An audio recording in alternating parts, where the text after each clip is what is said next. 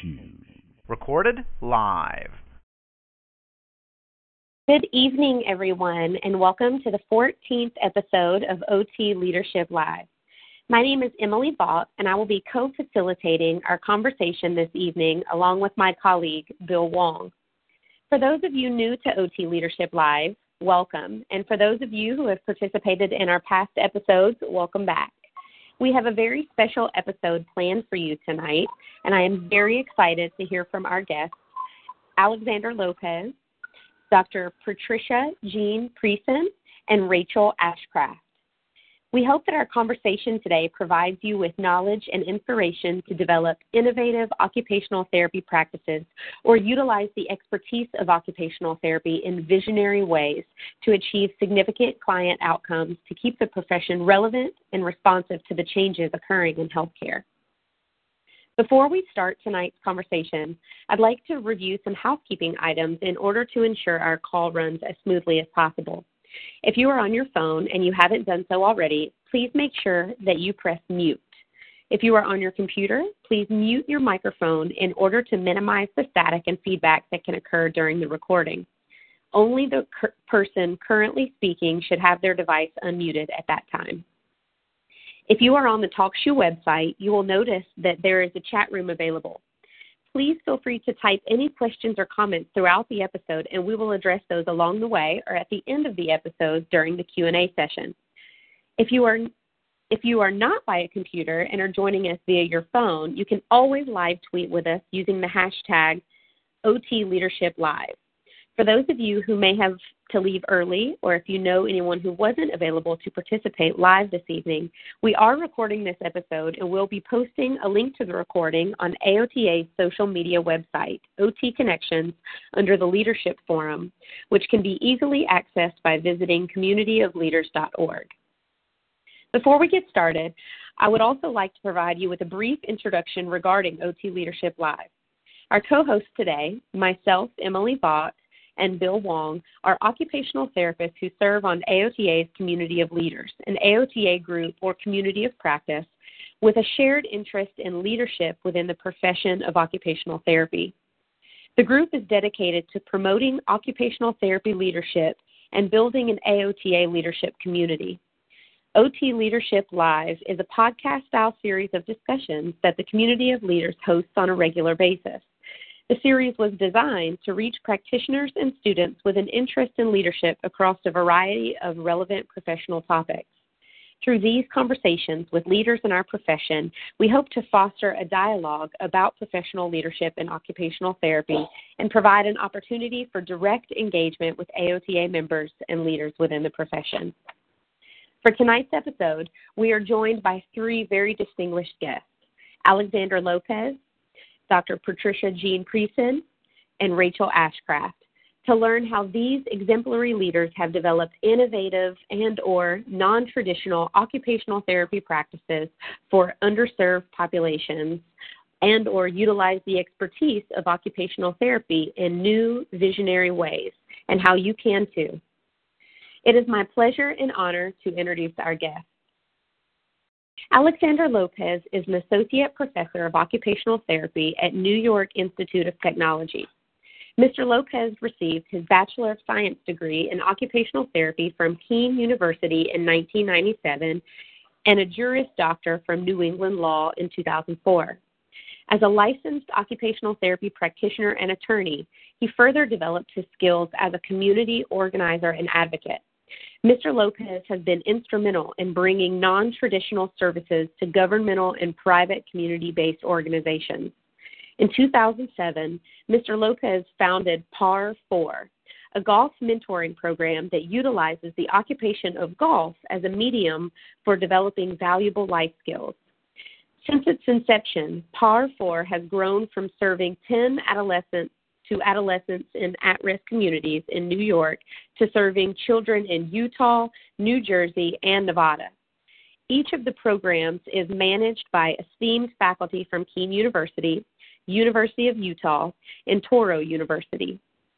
In 2013, Mr. Lopez founded Inclusive Sports and Fitness, Inc., ISF, a sports training facility designed to help children with disabilities transition into mainstream sports. ISF utilizes best evidence approaches in occupational therapy and neuroscience to advance socio-emotional, cognitive, and motor performance. Mr. Lopez collaborates with researchers and engineers to introduce innovative and more reliable interventions for children. Welcome, Alex. Thank you. Next, we have Dr. Priesen. Dr. Priesen developed the SPOTS model, sustainable population-based occupational therapy site, from an elective course she created to give students practical skills necessary for designing and implementing their own sustainable fieldwork sites in underserved populations.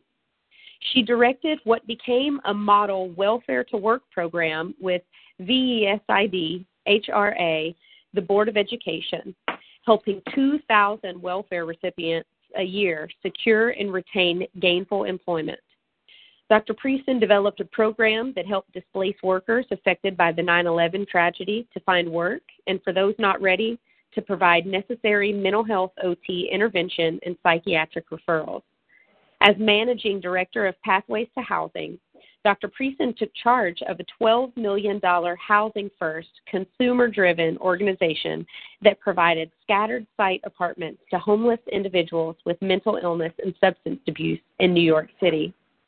As Executive Director of the Fostering Connection, Dr. Priesen managed the provision of weekly pro bono psychotherapy services for life to people affected by foster care. As a consultant to InCube, Dr. Priesen helped people with mental illness start and run their own businesses. She uses her doctorates in psychoanalysis and psychology to help psychosocial clients with barriers to occupation for which standard OT mental health practices may not be effective. Welcome, Patricia. Thank you. And last but certainly not least, we have Ms. Rachel Ashcraft. She is an occupational therapist devoted to establishing innovative practices to serve children in foster care. Her work focuses on decreasing the inequality gap in therapy services and community participation opportunities that children in the foster care system experience. As a foster parent herself, Rachel saw firsthand many of the inequalities that children in foster care routinely face in regards to healthcare accessibility. Recognizing the value that occupational therapy could bring to one of our nation's most vulnerable populations, Rachel founded a nonprofit 501c3 organization, Foster the Future Alabama. Foster the Future Alabama serves children in foster care, foster parents, and educates professionals involved in the child welfare system. Foster the Future Alabama currently hosts events providing free occupational therapy screenings to children in foster care, raises funds to pay for needed services not covered by the child's Medicaid, and also provides continued education for foster parents, social workers, and other professionals. Rachel works diligently to build partnerships within the community and finds ways to increase opportunities for occupational therapy to meet the needs of vulnerable children. Welcome, Rachel. Thank you. Thank you again to our guests for their time and willingness to share their insights with us. We are so honored to speak with you today. And to all of our listeners, if you haven't already, we ask that you please ensure that your device is muted at this time. To our guests, today's discussion will follow a question and answer format. I will pose the first question and then give you three the opportunity to answer. Each candidate will have approximately 4 minutes to answer each question. That being said, let's start with our first question. I will direct the first question to Alex. Alex, how do you define leadership? What role does innovation play in leadership? And are there any distinct qualities or habits which define an innovative leader? Well, thank you for the opportunity. And the best way I could describe leadership or innovation in leadership is that person that departs from the status quo, that pushes the limits of their practice, perhaps explores the limits of the Standards or Practice Act within the local, state, or national organizations. It's about creating a future and moving beyond your comfort level. A good leader is someone who kind of finds sort of harmony between their personal and professional vision. An exercise I often do with my students is identifying what they hope to find in the future, how they see themselves in the future as a person, and then separately as a professional, and finding a kind of how that kind of can be merged together. So it's really important that you it's hard to be passionate about something if it's not connected to who you are. Another thing I think is important in leadership is a willingness to take a chance. Most of my career I found that opportunity was always available, but actually acting on the opportunity was something that was difficult for me. So you have to kind of you can't be afraid to take a chance. Another quality that I think is vitally important is being self-aware, knowing your limitations, knowing how far you can go, and finding people and resources that can sort of fill the void for those the limitations that you might have. So I think those are probably the most distinct features or qualities in an individual, in my experience. Great. Thanks, Alex. Patricia, how do you define leadership? What role does innovation play in leadership? And are there any distinct qualities or habits which define an innovative leader? Well, I agree with Alex. Very well spoken. To add to what Alex has said, I can identify some personal attributes that I believe a good innovative leader should have. I think it's helpful to be able to work with people's strengths to foster teamwork towards an innovation. I think helping others develop themselves and their creative ideas is very important. To be able to make tough decisions, to remain ethical, to get over barriers is very important. Someone who never gives up but tries different ways. And in order to do that, I think the person has to be flexible. Also helps to be very fair with everybody that you're working with. Someone who can stay focused, because there are a lot of things that can get in the way of your goals, but focus and a vision is very important. And I agree with what Alex said, to have insight about yourself and other people and things around you so that you can be creative. So I think that those are the most important qualities that a leader could have. Great. Thank you so much. And Rachel, how do you define leadership? What role does innovation play in leadership? And are there any distinct qualities or habits which define an innovative leader? Well, it's hard to have too much more to say other than what Patricia and Alex already said. I just second everything that they said, especially what Alex said about being willing to take a risk, and what Patricia said about teamwork and being ethical and being able to try a lot of different ways. I had all of those things written down myself. And I would say the only thing for me that I would really add that has been helpful to me is really understanding what opportunities to say yes to and to say no to as opportunities present themselves, and staying really true to the mission of what you're trying to do as you work toward whatever your vision is. All right. Thank you, Gus. So now this is my turn to ask the next question. Patricia, can you tell us all about your story and what inspired you to lead in your respective area of practice? I would be happy to. I began my career as a flute performer, having studied at a conservatory in Chicago during my early teenage years. And I always loved music, and I always loved science. But after spending years in a lab working on a doctoral dissertation in biophysics, I realized that I preferred working with people more than machines. And at that time, I was a little bit burnt out, so I also felt that I needed some stress management, time management, and social skills. So I became an occupational therapist, which I've been enjoying for the last 30 years. I began as a staff OT in mental health within a medical model, where I advanced to Director of Occupational, Recreational, and Creative Arts Therapies. And I became aware of the gaps in OT services, especially with underserved populations within community settings. I saw a lot of recidivism with people coming in and out of the clinic. So I left the medical model to develop mental health OT in underserved community settings, which were void of OT. So I conducted research, created models, established best practices, published, conferenced, and trained interns in order to provide psychosocial OT intervention in a large variety of emerging practice areas. And that's my story. Wow, that's a lot to talk about. So, Rachel, can you tell us all about your story and what inspired you to lead in your respective area of practice? Sure. So the vision of the nonprofit that I started honestly just really developed out of the experiences that I had as a foster parent. And so the mission of what I'm doing is really, really personal to me because my husband and I have been foster parents for around 5 years now.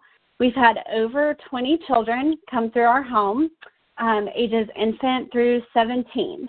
So I've been a mama to a wide range of kids of a wide range of ages for at least anywhere between a few days to a few years.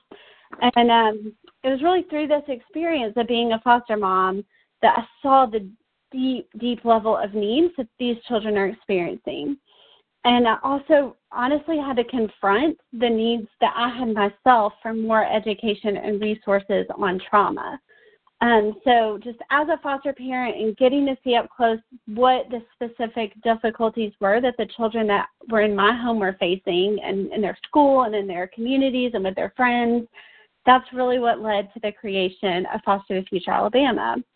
And as I was thinking one day about occupational therapy and the role of OT in foster care and, what could that look like, I honestly one day just printed out the whole framework. And I sat down with it, and I had it scattered out on my dining room table, and I just wrote on the whole thing anywhere that I thought OT applied to foster care.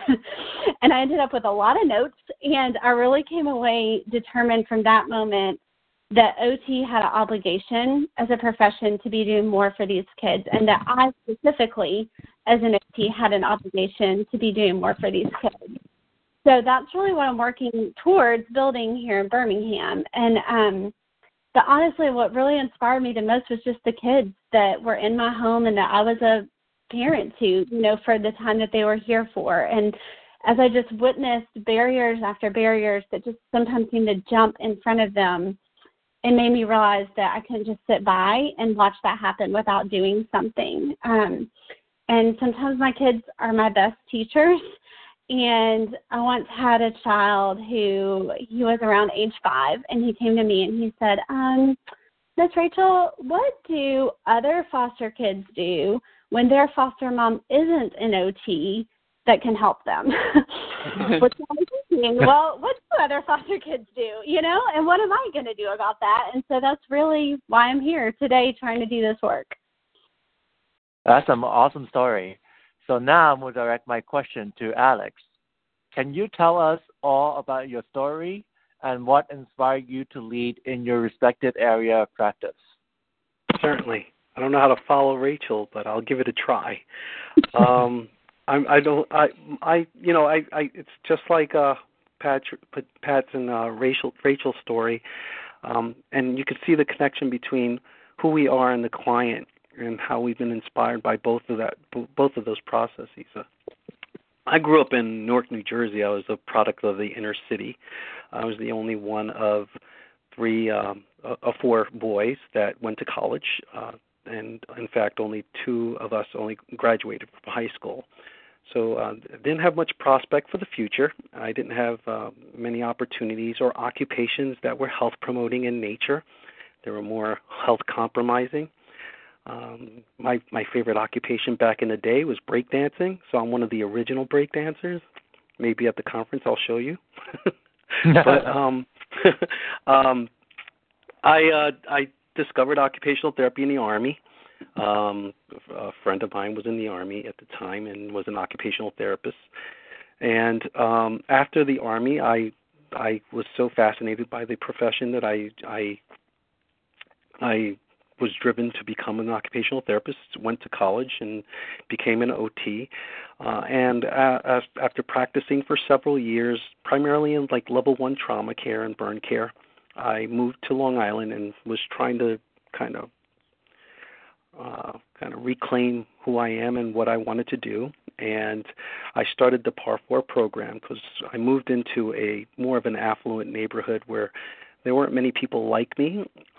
So I kind of, was looking for a way to sort of return to my roots, and that's how I designed PAR 4. So PAR 4 was a program designed for children who were at risk, living in communities where there were gangs and primarily MS-13 and the Bloods and the Crips. And I wanted to use an occupation to teach them life skills that could be used in adulthood or transitioning into adulthood. And I found that golf, my wife taught me how to golf, and I found that as an occupation it had a lot of value to it. It was a very social sport. It gave you an opportunity to talk, so there was dialogue and back and forth. There was self-officiating, so you had to be an honorable person and follow the rules and be disciplined in that.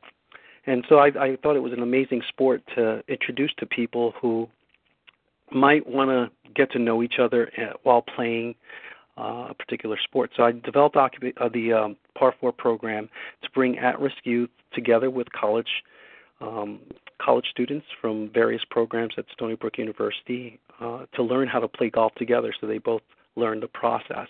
And what the program did was actually brought me back to who I am and sort of brought me back home.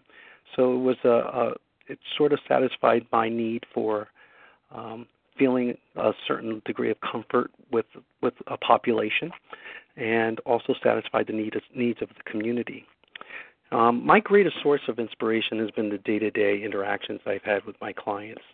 I think what's unique about being an occupational therapist is that you get to embark on sort of finding solutions to deal with barriers, hindrances, and obstacles in your life. And I think being able to team up with someone to do that is really a unique experience in occupational therapy.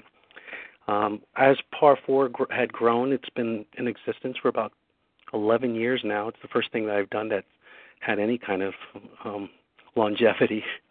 But the program grew, and as it had grown, there were interesting children that had run through our program. They had different abilities, some with autism spectrum disorder, some with ADHD. And I had recognized that a child with autism was who was nonverbal, had really poor motor skills, dyspraxia, or developmental coordination disorder, and other issues, starting to develop skills, motor skills, social skills, and cognitive skills that were not apparent when he started the program. And so I started looking at exploring the best evidence approaches in mentoring and sports training and high-intensity exercises that can kind of facilitate cognitive performance, and designed inclusive sports and fitness. And in doing so, I started with just 8 kids, and now we have grown dramatically. And I'm proud to say, a week ago, we received a grant for $100,000 to expand the program. So it is the one thing I can say about the practice of occupational therapy, that there's limitless potential, but the potential you can find within the client, and the client can drive the individual to be the best occupational therapist they can be. Wow, congratulations. And funny you say that. Yeah, because I'm a golfer myself, and I read stories of, so I was at the OTA conference, that's one of the things I've got to do, got to go golfing.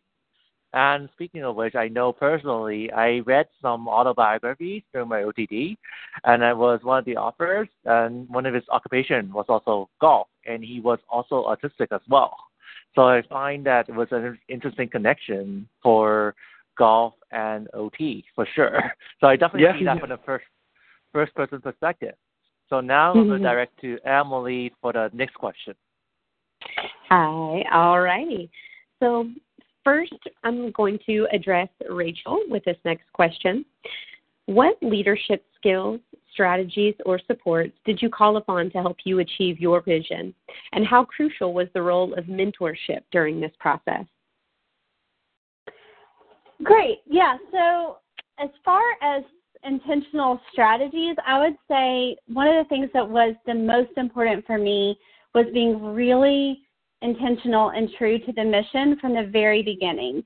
When you start talking about, I'm going to serve vulnerable children, then there becomes no end to kind of the ways that could happen and the ways that could look. And so making sure that I was setting limits on the way that we set out our vision to be very true to occupational therapy and what I believed from that standpoint, as well as really specifying the population that I was trying to help was really important from the very beginning. And then honestly, I would say the biggest thing for me from the beginning to now and probably ongoing is good mentorship. I am such a believer in good mentorship because I've benefited so much from good mentorship and from people that were willing to, just pour into me professionally and help build me up and direct me in good ways. And I can honestly just say I was so ill-equipped to start this nonprofit when the idea started in my head. I did not know anything about 501c3s or grants. And actually, when I initially first had this idea of getting some grants to help some kids in foster care, I was at AOTA conference and a lot of years ago, and I went to this presentation that was with the foundation. So the AOTA Foundation had a presentation about how to get a grant and kind of what it's about and how to apply for that. And so I went to that thinking, well, great, I'll go and I'll learn how to do that, and then I'll get a grant for kids in foster care. And I left feeling so dejected because I didn't even know that you had to be an academic institution or a nonprofit to even get a grant. That's how little information I knew. So basically that course was super helpful to me as far as being a super eye-opener and all the things I did not know. So as I'm leaving that course at AOTA, I run into some colleagues of mine who are professors at UAB, which is also in Birmingham where I live, Sarah Tucker and Chris Hudson. And they, just say to me, oh, what'd you go to? I said, well, I went to this thing and I thought I was going to learn about grants, but turns out that you have to have a nonprofit. And to me, that was like the end of it. All I saw was a barrier. I knew I didn't know how to do it on my own. I just felt like that was the end. And I'll just never forget even where we were standing and what the room looked like and everything in that moment, because they both just looked at me and said, well, then you're going to need to make one. And they didn't even just say that and encourage me, but they followed up with me after the conference, and they talked to me about some coursework that they could do through UAB partnership with me, through where they do like a non-traditional coursework where they teach their students all about community-based and systems-level OT. And so they had already been developing this kind of outside-of-the-box innovative practice within their academic institute, and then I had this idea, and so because of that, they were able to kind of partner with me with their outside-of-the-box idea, with my outside-of-the-box idea, and then now we have this thing in our community that's just this great opportunity for kids in our community, and it would not have existed at all without the mentorship that I had through them to help kind of walk me through those early steps of how to even find the right information to get started and get going. And so I just could never say enough about the mentorship that I've received. And now it's a really neat opportunity because now I in turn get to have students through UAB with Foster the Future Alabama, and so I get to kind of give back in that way as far as mentoring students through what non-traditional practice can look like. So it's really been a win-win all around. And I've had a lot of other mentors along the years that have all poured into me. I could do a whole hour on just how grateful I am to the people in our profession that have helped me along the way. But I'd encourage anyone who's listening today, if you have a passion and you just don't know what to do next, to seek out mentorship. I find in occupational therapy that we're a kind profession. We want to build each other up. We want to see our profession succeed. We want to see other practitioners succeed. And so there's just not really a shortage of people that are willing to mentor you if you're willing to put in the work. And so I think that is one of the most important things.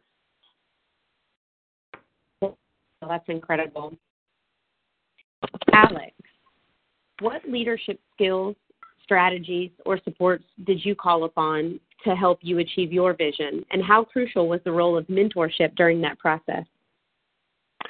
I think one of the most important things in terms of skills or strategies is that you recognize that you are part, if you have a vision for something big, that you have a plan and you understand that it's going to be a partnership, that you can't be the sole owner of the idea.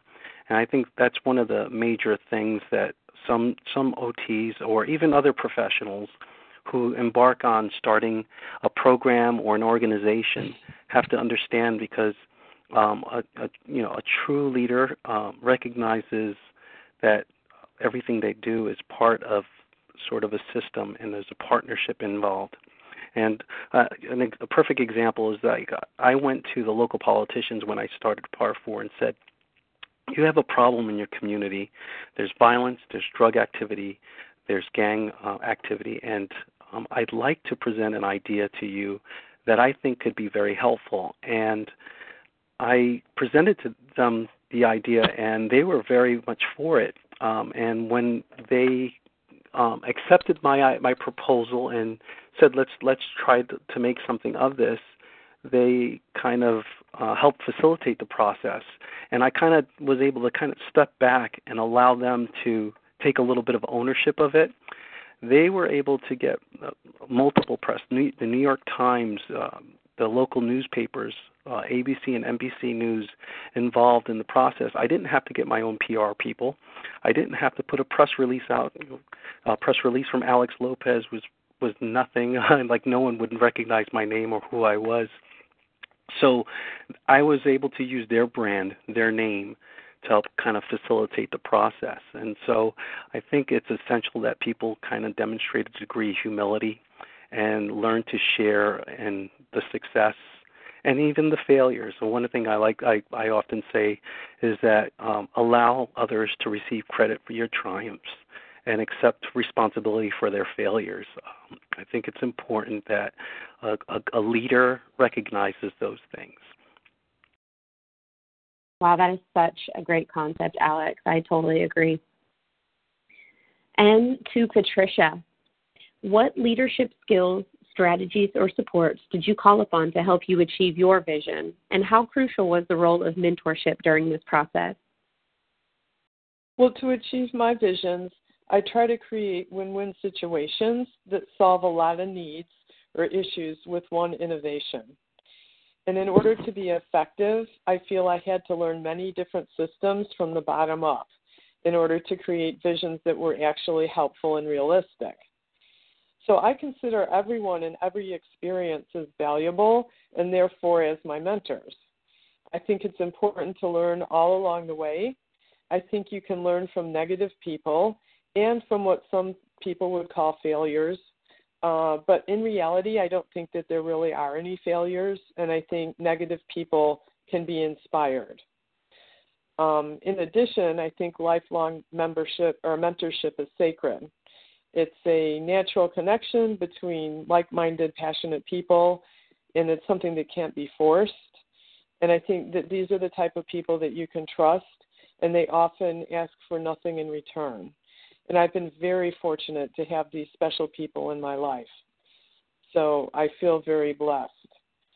So I don't believe that there's anything bad, and I think you can learn from all of your experiences and from everyone you meet.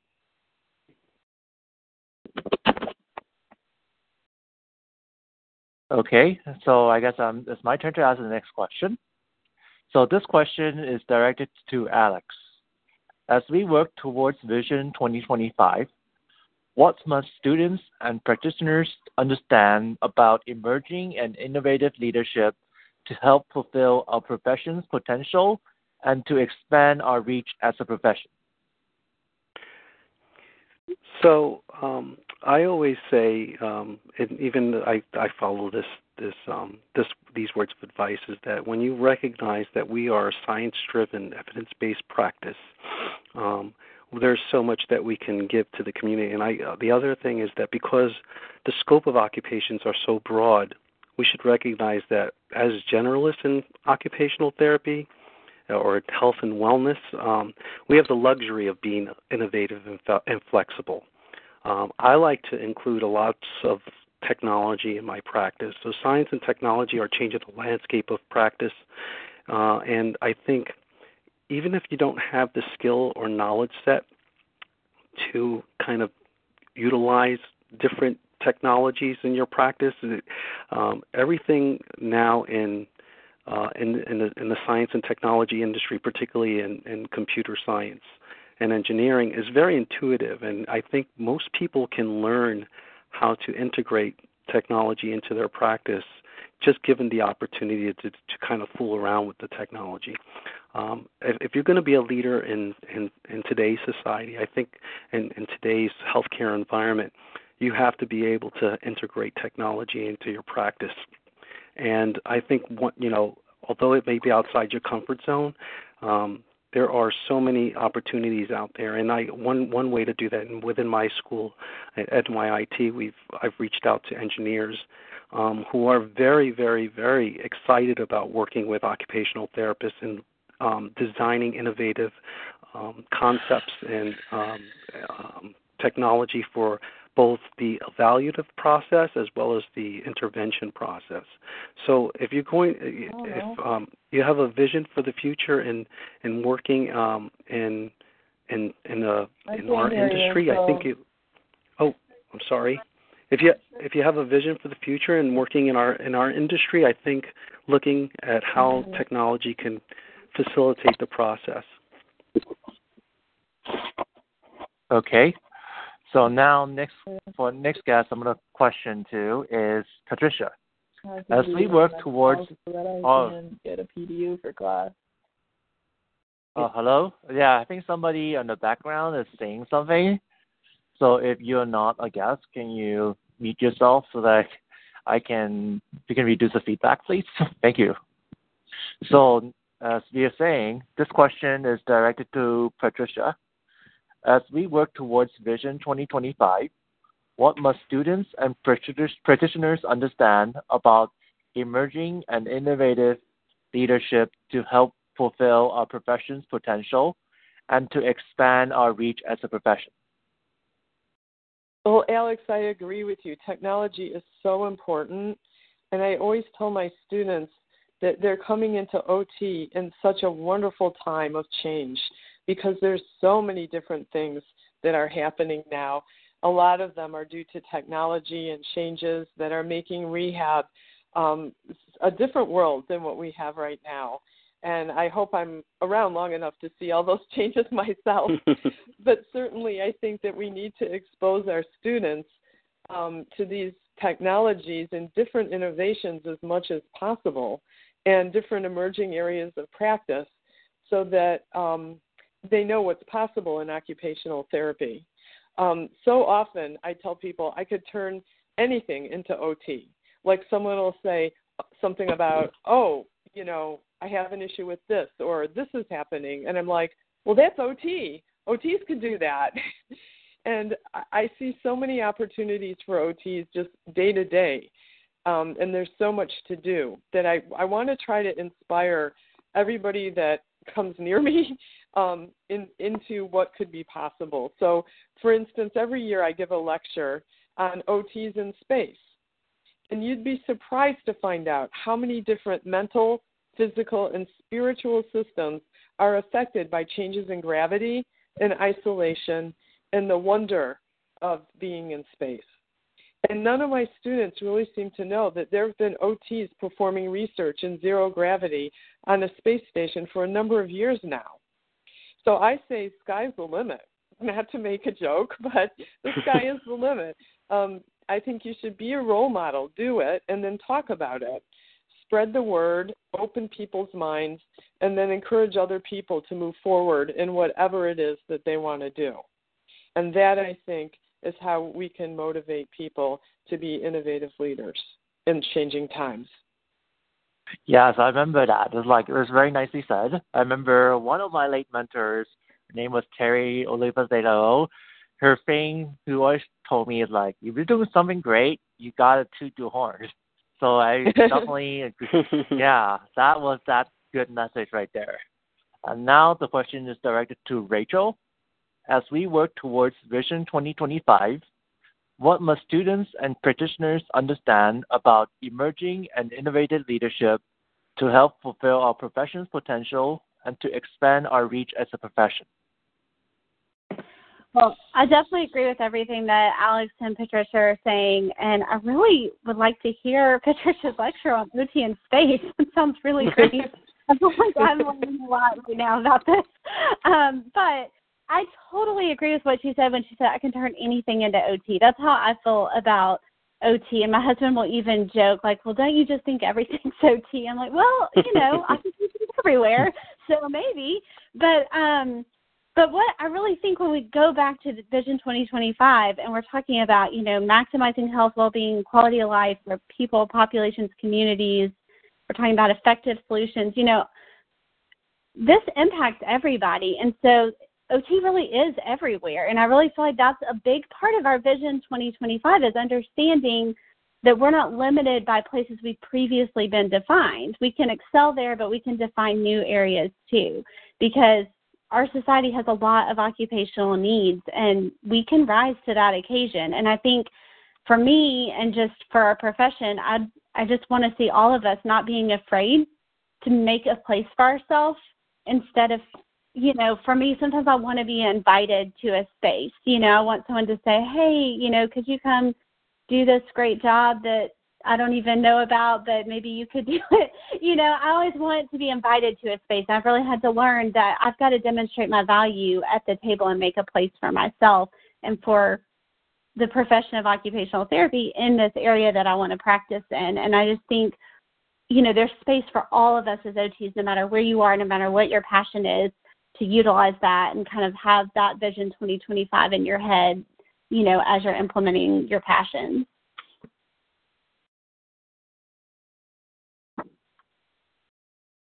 That's great. Thank you so much for sharing that, Rachel. All right. So our next question, we will start with Patricia. How should we be preparing students and practitioners to be innovative leaders within the field of occupational therapy? Well, I can give you an example of an attempt of a model that I made to try to do that very thing. And it's called the SPOTS model, and it stands for Sustainable Population-Based Occupational Therapy Sites. And it came about because I was teaching at Touro College a business administration course, and I realized that the students were creating wonderful business plans as part of their course assignments, but they really never got to implement them. And the same way with the patient education course. The students were producing these beautifully constructed programs to promote patient education. And I would say to them, that's great. I hope you get to do it someday. And then if you do, tell me about it. And, of course, nobody ever got back to me and told me, oh, I was able to do this wonderful program I set up about bullying and teaching teachers how to deal with bullying in high school. That was one of the examples. So I wanted to create the opportunity for students at the master's level to use these ideas or other ideas that they would have so that other people could benefit from them. And at the same time, we were experiencing a lack of community-based fieldwork sites. And just so happens that my Touro supervisor had asked me to develop a population-based course. So in order to try to create a win-win situation here, I was able to develop the SPOTS model, which guides students through the process of creating their own fieldwork sites, which can be used for future level 1 and 2 fieldwork opportunities, and also hopefully make potential jobs for occupational therapists in underserved communities. So students have participated so far, and they found it to be extremely challenging but very rewarding. And I can attest to the fact that there is such a big difference between students learning concepts of patient education and business in the classroom And it's so different when they actually get out into the communities and have to put it into practice. And some of the best students get nervous or doubt themselves. They go through what we all went through in trying to produce, programs of our own that we had a passion for. So I think it's really invaluable to try to create experiences like these for students to actually do it at the master's level. And yes, there are probably many programs like this at the doctoral level.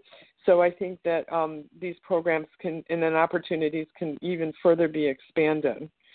So some of, if anybody wants to read more about it, we did publish the model and an example of how our students worked with Appalachian Mountain people from Kentucky.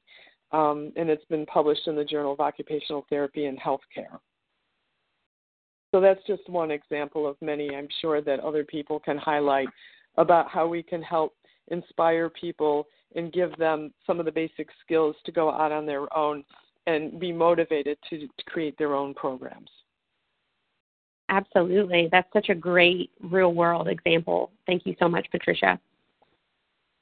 All right, Rachel, how should we be preparing students and practitioners to be innovative leaders within the field of occupational therapy? Well, I am super impressed with everything that Patricia has done to promote that, and I would just agree that it is so important for us to be pursuing non-traditional and community-based practice settings. The way that I do that in my area is that, I'm not at an academic institution. I'm a clinician in the community, so I don't have kind of some of those opportunities to foster students in a direct way, except that I do through our local OT schools. And so what I've been able to do is partner with our occupational therapy schools in the area, and specifically with UAB, who has a groups and communities coursework program. And so that's entirely a course that their students take to teach the concepts of basically community partnership and practicing OT at a population level. And it's really neat to get to be their community partner. So the way that program works is they get partnered with different people in the community, and then the students have a project, and they first have to just learn what population-based OT is and community-based practice can look like. And really, it's so interesting to watch how in the very beginning it's really difficult for them to wrap their head around what this really is. And then by the end, I have a project that they have to implement that relates to kind of our next phase that we're rolling out with Foster the Future, and to see them be able to take that on and implement that and be a part of, bringing about some change in our community is just the greatest reward to me, to get to be a part of their learning process. And so I think finding people out in the community that, your students can partner with, and kind of like what Patricia was saying, make those, forge a path for a fieldwork setting and find a way to make a place for OT where OT maybe hasn't traditionally been. I think that is so important for us as a profession and for our students to see that the opportunities are truly endless if we're willing to just look around us. You are absolutely right, Rachel. All right, and next to Alex. How should we be preparing students and practitioners to be innovative leaders within the field of occupational therapy? So I'm going to go back to question 4 and Rachel's statement about making a place for yourself. I thought that was a brilliant statement, because it really highlights how we can do this, how we can be innovators within the community. When I started PAR 4, it was primarily in an academic institution. So as faculty, I started a program. So sometimes practitioners don't see the relevancy to something like that. So, having the support of a larger institution. But the other thing, but as I moved on and started inclusive sports and fitness, I did that on my own as a sole practitioner. I didn't do that through the institution, although I do use it as part of my research and development within NYIT. And it was a challenge, and it was kind of a scary experience to start off and venture off on my own to start my own innovative practice. And what I have to say is now I have 2 occupational therapists that are employed and an occupational therapy assistant that's employed.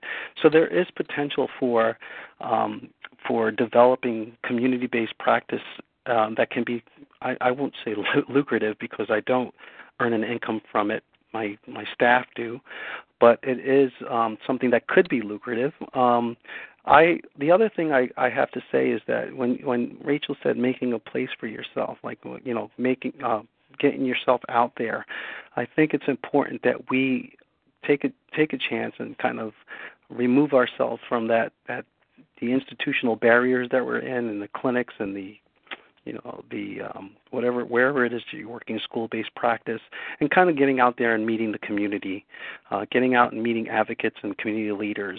One of the things I often do with my fieldwork students at ISF is when I have to meet with a school board or school superintendent, if I'm meeting with a councilman about what I'm doing in my practice, I bring the students with me. I give them the opportunity to see what it is, how we discuss, how we navigate the world and the bureaucracies within the institutions that we work with. I think it's important that they understand from an experiential perspective where they get out there and get sort of their boots on the ground and learn from that experience. So I think, in preparing students, it's kind of leaving the classroom, the didactic, coursework and kind of getting out there and experiencing what it's like to be out in the community. Another thing I think that's a person that has inspired me is like Frank Kronenberg comes to mind. When you listen to his very provocative views on occupation, it sort of inspires and awakens the possibilities in students getting out into the community and practicing. So I think bringing in people who are innovative and not afraid to try something new is pretty important. All right. Yeah, speaking about Frank Kronenberg, I actually got to hear him for the keynote for our fall conference in California. He was an awesome speaker. Yes. Yeah. It certainly is. Yeah. Yeah. So now my final question before we look at the Twitter chat or the TalkShoe website to see if there's any questions. And this question would be directed to Rachel. How are markets and our society's occupational needs changing given the current healthcare climate? What does this mean for future and existing practitioners with respect to innovation and leadership? I love this question because the truth is healthcare is changing and it's always going to be changing. And we as occupational therapists are always going to be adjusting and reinventing ourselves as a profession based on society's occupational needs. And I think that we get into trouble when we see ourselves as a profession by preset methods or delivery models and lose sight of our roots. Because people are always going to need to engage in meaningful occupation, and that's just always going to matter. And so it doesn't really matter what changes with, healthcare delivery models or even technology advancements, no matter kind of where we see ourselves as a society in 10, 20, 50, 100 years, occupation's going to matter. It's important that we engage in meaningful lives. And so I really believe right now one of the most powerful things that OT can do for society is to really look and see where people are disenfranchised. And then we need to go there. I think that we have got to be asking hard questions about what barriers are actually really preventing people, communities, populations from having that equal access to meaningful occupation. We just so desperately need a more just world, and I just think that OTs are so equipped to be problem solvers in our communities, to work to tear barriers down. And as long as there are barriers, there's going to be work for us as occupational therapists to be doing. But we got to be willing to get out there and do the work and implement practice in new ways and not allow ourselves to be defined by previous models of implementation. we can't just wait and hope that somebody sees our value. We've got to be out there doing the work, and then our evidence-based effective solutions work is going to demonstrate our value, and it will be undeniable kind of what occupational therapy's role is in our communities, no matter what changes we face. Very well said. Now, Alex, how are markets and our society's occupational needs changing given the current healthcare climate? What does this mean for future and existing practitioners with respect to innovation and leadership? So I love this question as well. I think it comes to mind. When I was a practitioner in New York, I was working in a level 1 trauma center, and I noticed how people were being discharged without I would recommend going to a subacute facility or a rehab facility, and the doctors would just discharge them to their home, and they would be readmitted in 2 or 3 days. And it was very frustrating seeing the revolving door issues that we had with our patients. So that kind of was one of the reasons why I decided to go to law school and become a lawyer. I wanted to be the best advocate I could possibly be. And unfortunately, I did become a lawyer in New York State. However, I found that the lawyers that I was around weren't very nice, not like occupational therapists. So I came back to my roots. Occupational therapists can be the greatest advocates for clients. You don't need a law degree to become a great advocate. The one thing to keep in mind is that we have to, again, I can't reiterate enough that we can't be like afraid to try new or test new models of practice. Like, we should consider community-based practice as an alternative to healthcare. Healthcare is riddled with bureaucracies and systems that are sometimes contradictory to health and wellness. I think any individual who has the passion and drive can be an agent of change. Although being an agent of change can be more challenging, venturing into the community can lead to more personal satisfaction, and that's the satisfaction I found. We can really do a lot in helping promote the profession as well as we kind of leave the larger institutions and kind of venture off into communities.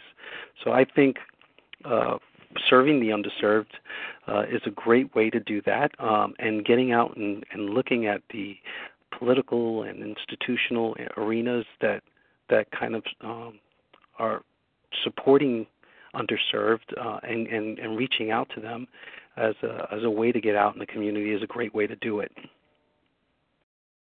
All right. So, Patricia, now the question is, how are markets and our society's occupational needs changing given the current healthcare climate? What does this mean for future and existing practitioners with respect to innovation and leadership? Well, Rachel, I liked what you said about we can't be defined by our previous models. I think we have to be flexible in times of change. And Alex, I like what you said about no fear. I think as innovators, we really need to be role models about how to stay positive during changes. And I hear my students ask me in fear, am I going to have a job? There's so many uncertainties about the healthcare system. What about cuts? What about funding? And if negativity and doubt and fear creep in, it's like death. It kills the creative process. There's nothing that can kill the creative process more than negativity, fear, and doubt. So in order to avoid that, sometimes it helps to stay focused on your innovation and not constantly be watching the news. It doesn't mean not to be informed or that you don't care or that you're living in denial. It's just that you need to hear enough about what you need to hear in order to go do good. And that's how I think about it. Wonderful. Thank you for all the responses. At this time, I would like to open the floor for questions.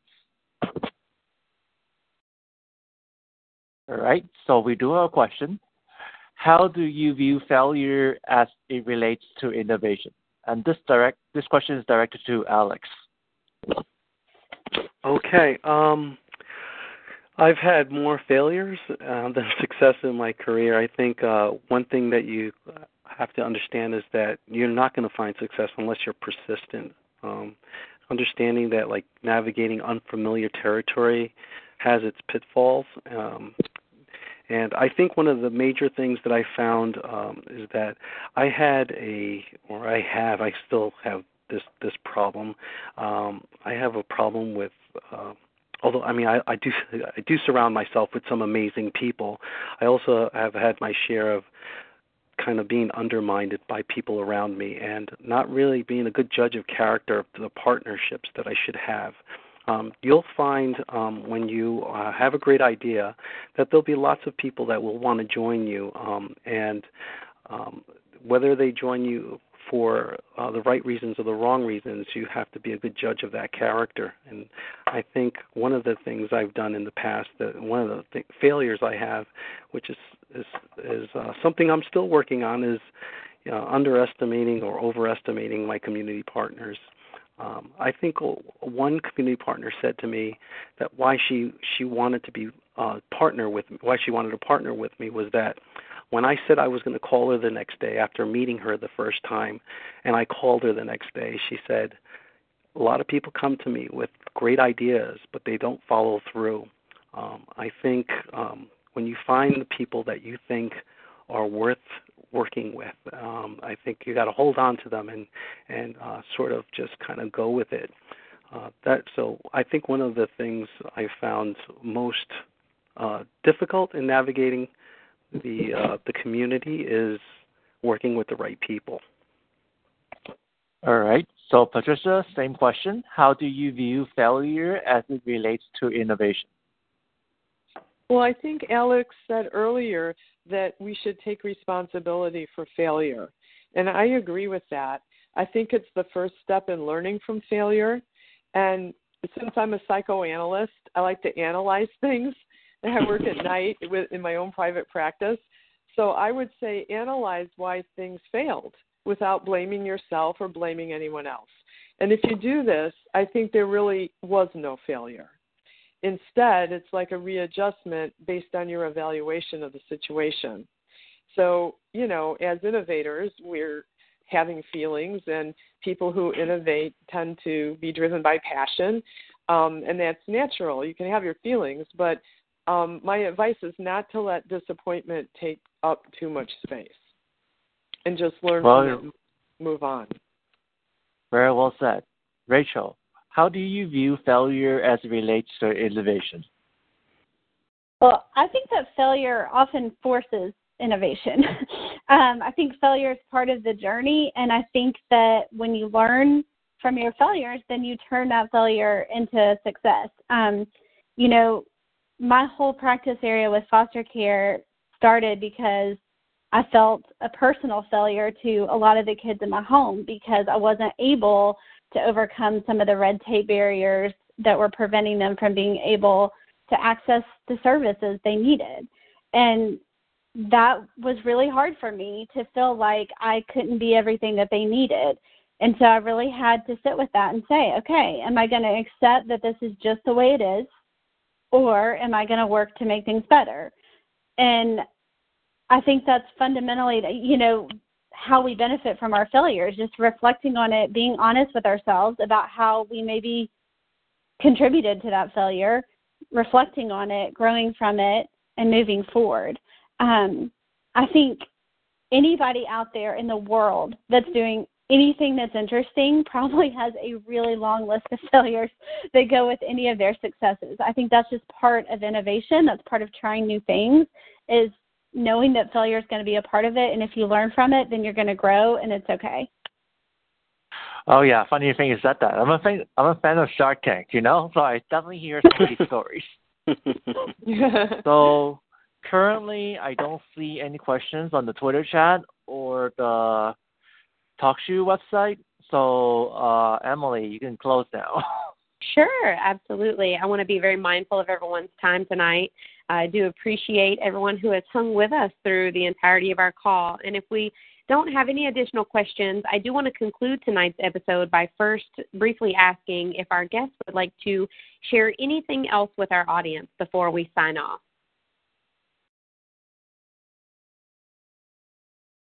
No, I'd just like to say thank you for this opportunity. Absolutely. It is such a pleasure of ours as the community of leaders to be able to host events like this and to be able to have these kind of conversations with such meaningful folks that are out doing the work in our profession. Thank you. Thank you. Well, once again, a heartfelt thank you to our guests this evening, Alexander Lopez, Dr. Patricia Jean Priesen, and Rachel Ashcraft for participating.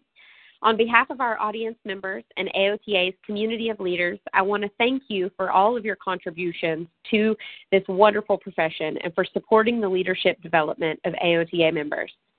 Have a great night, everyone. Good night. Good night. Good night.